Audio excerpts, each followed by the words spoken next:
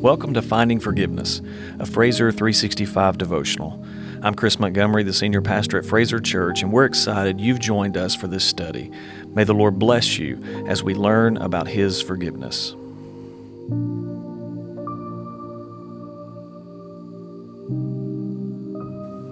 This is day 8 of Finding Forgiveness.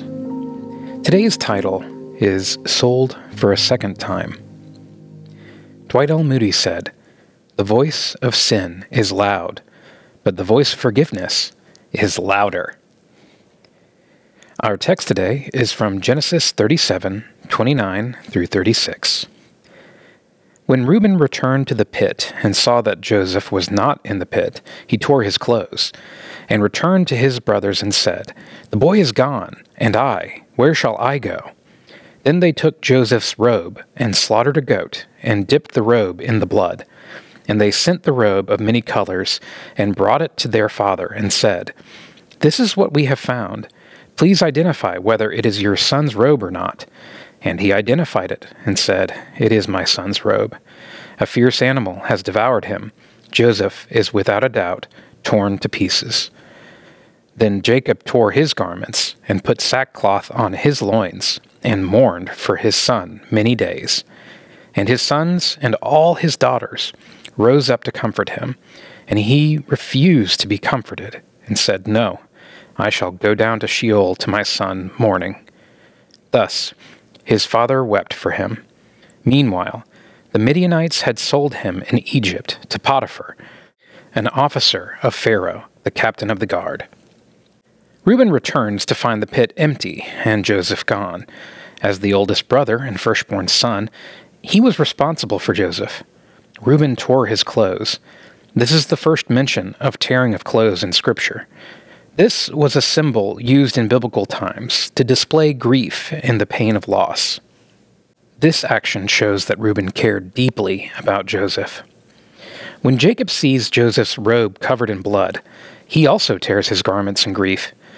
Scripture says that he put on sackcloth and mourned for his son for days. He refused to be comforted by the rest of his family. He wept for Joseph. Jacob's reactions reveal the depth of his love for his son. Imagine for a moment that you are Joseph. Only one of his brothers wanted him around, Reuben. The rest would rather him be dead or gone than to be near them as a part of their family. The Midianites bought him as a slave, and shortly after, sell him to Potiphar in Egypt. It seems like the sojourners at the well didn't want him long either. It appears that no one wants Joseph except his father, Jacob.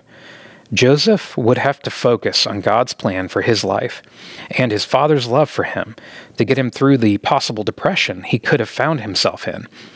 If he had concentrated only on his circumstances, he would have given up. But he knew that God had given him dreams. These dreams would be his hope and motivation to continue to trust God even when things didn't look good for him from a worldly perspective. There's a great lesson for us today as we seek to live for Christ. We are not a product of our circumstances. Rather, we are a product of God's purpose for our lives. Joseph proves that you can rise above anything if you keep your faith in God. Consider these questions. When you feel alone and afraid, how can you find peace and comfort through your personal relationship with Jesus Christ? How does the last verse of Genesis 37, even though it looks like bad news, give you hope that Joseph's story isn't over? D.L. Moody's quote for us today helps us focus on the result of God's plan. Explain what his quote means to you. Pray with me. Lord, we're so grateful that you love us, even when it seems like no one else does. Show us your presence when we feel afraid, so we can have the courage to continue on.